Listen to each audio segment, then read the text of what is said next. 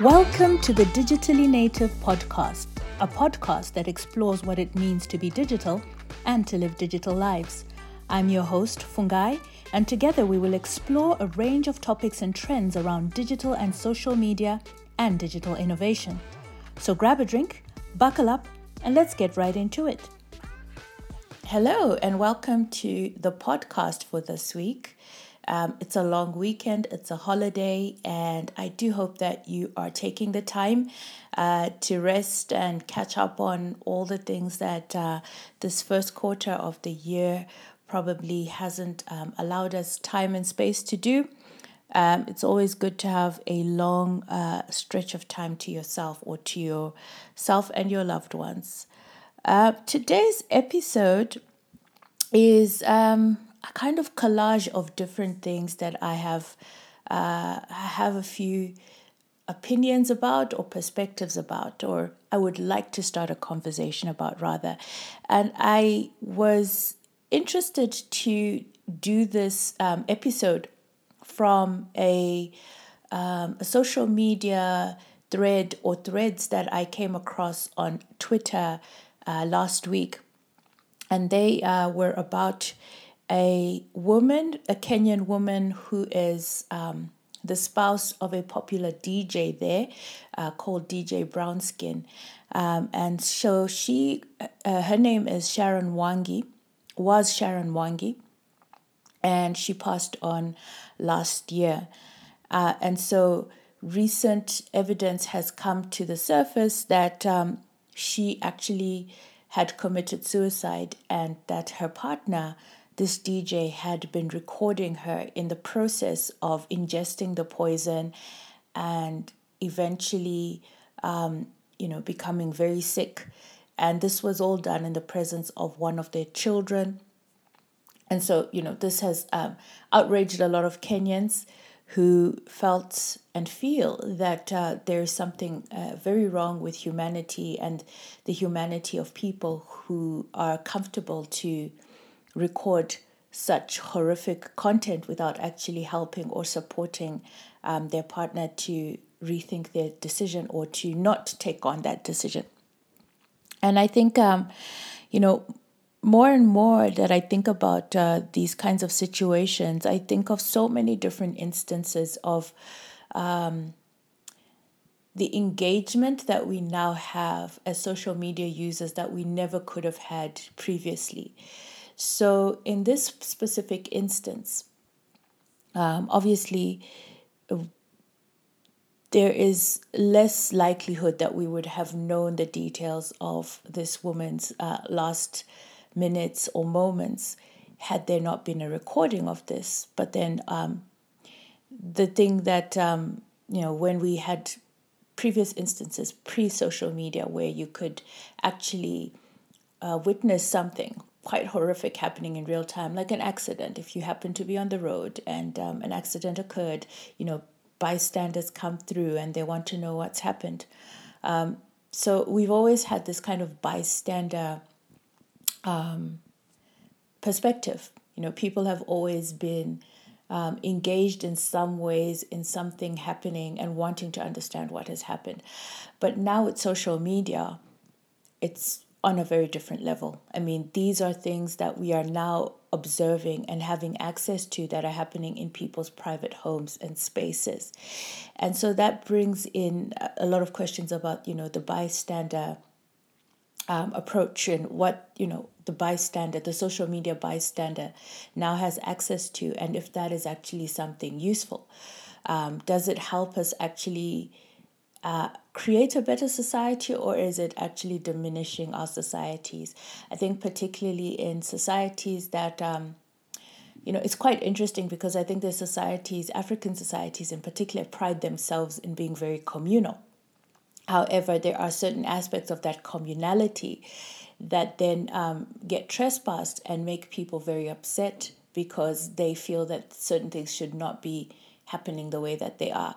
And so here we have someone who's recorded something that's very horrific and very tragic, and it has gained a communality that it would normally not have had it just happened in private.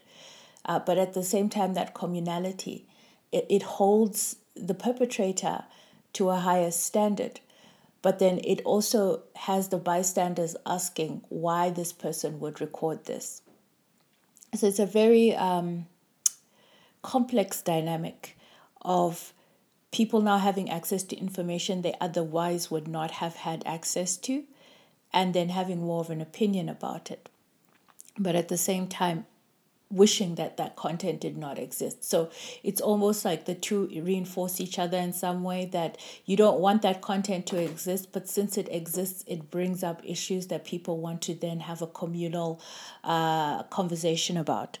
I think another example of something not quite in the same vein, but then something similar that happened that was very jarring for me earlier this year actually was the murder of the popular South African rapper AKA.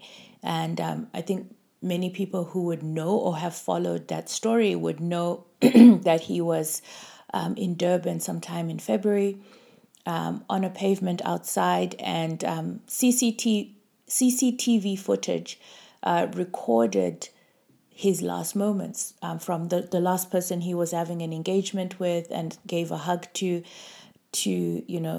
the gunman or the person who shot him, coming around and directing this gun to his head and shooting him dead. I think there's a lot of, I suppose it's just shock that comes with experiencing things that we normally would not experience in those ways.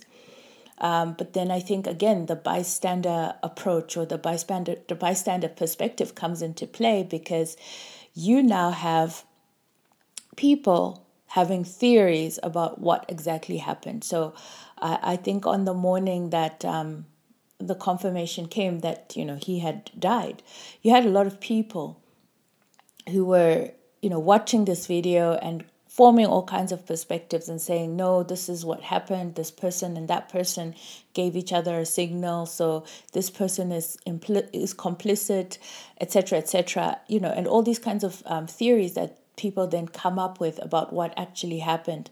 And I think even lately, the Forbes family, or AKA's family, has released a statement to say, to ask for people's calm in the investigations that are happening around his murder, because I think, again, people are coming up with all kinds of theories and perspectives around, how he was killed, who killed him, and why. And so we're in this era where we are bystanders still, but then we're bystanders with a lot more access to a lot more information than we've ever had before. And then this begs the question, well, what is our role as bystanders in these experiences? And is it actually helpful?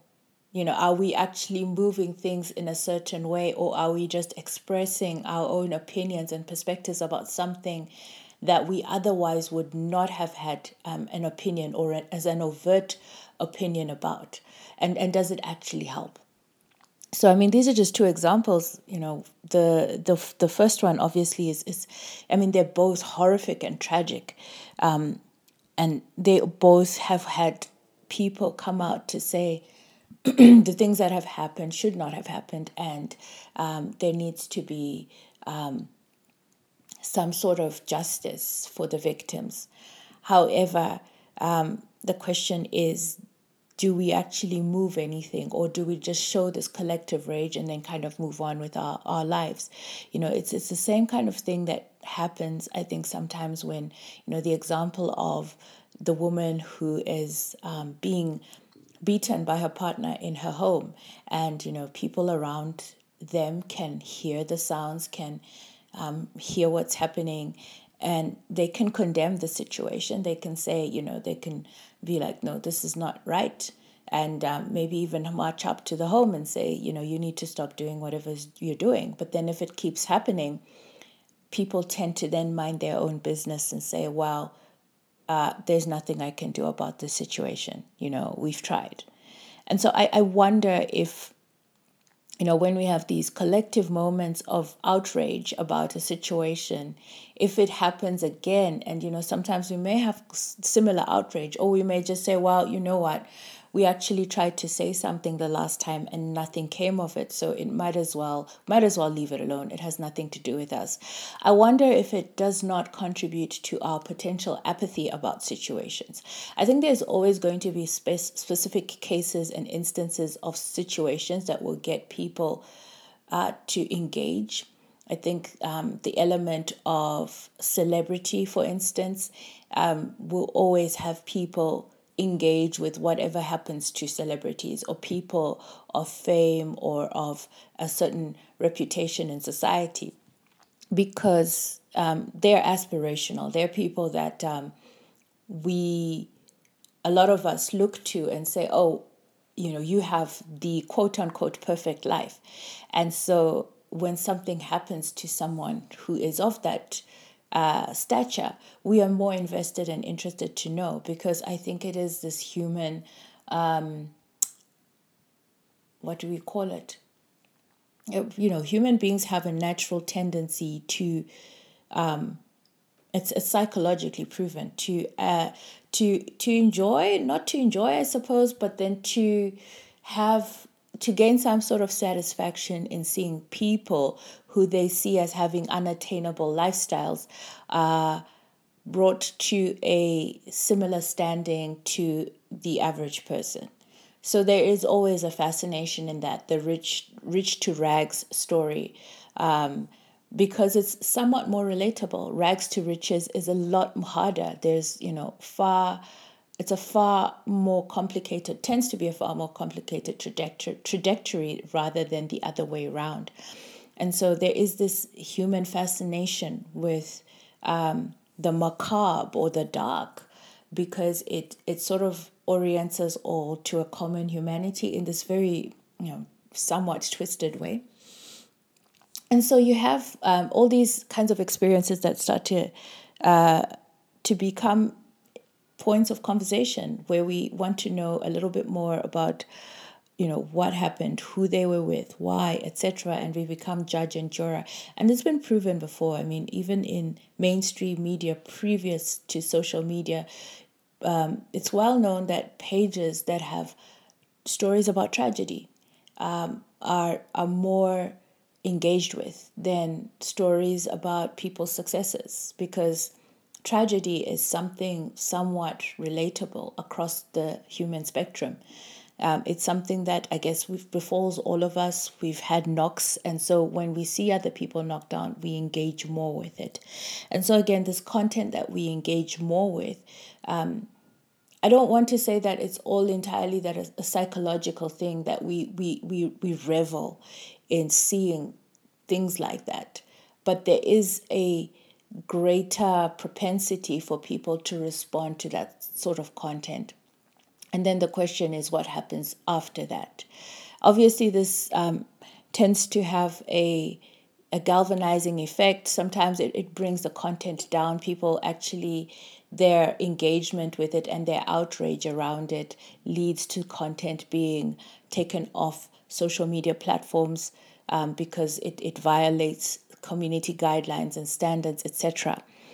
But then beyond that, the question is, what happens? Is there anything that becomes of our collective rage, and where is it channeled to? Because people will call on governments to do something, they will call on society to do something, but in the absence of substantive actions, and things being actually articulated in a structured way, it becomes our outrage that sits somewhere as well on social media. And sometimes it moves things and sometimes it doesn't. And I think that's always the interesting thing to ask and to explore a little bit more, is how does our collective rage about tragic instances or incidents actually move society to a better place, or does it move society to a better place? And so, what is the role that social media then plays in this dynamic, this rubric of us expressing our rage about things, but not necessarily always moving this rage into a collective, constructive direction. I hope that makes sense. It's a pondering for the day. It's a shorter pondering than I would normally go into.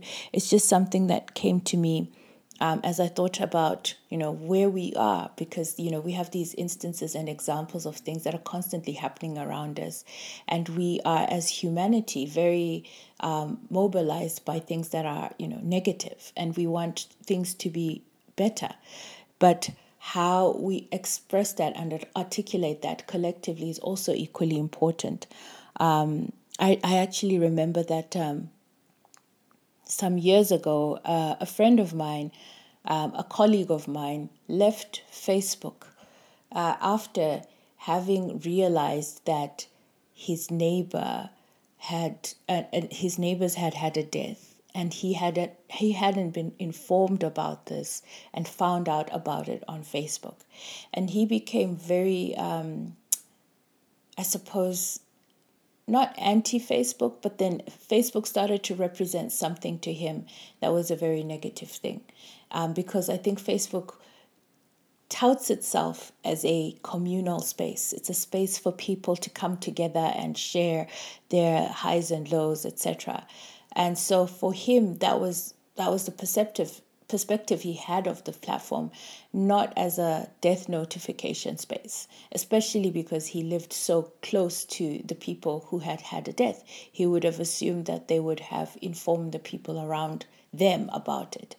And so I think these platforms are starting to, have more and more of a connotation for different people, in ways that sometimes make people very uncomfortable to engage with them, because they don't want to lose a certain sense of the material world, the things that would happen normally in the material world, which are now being erased in the social space.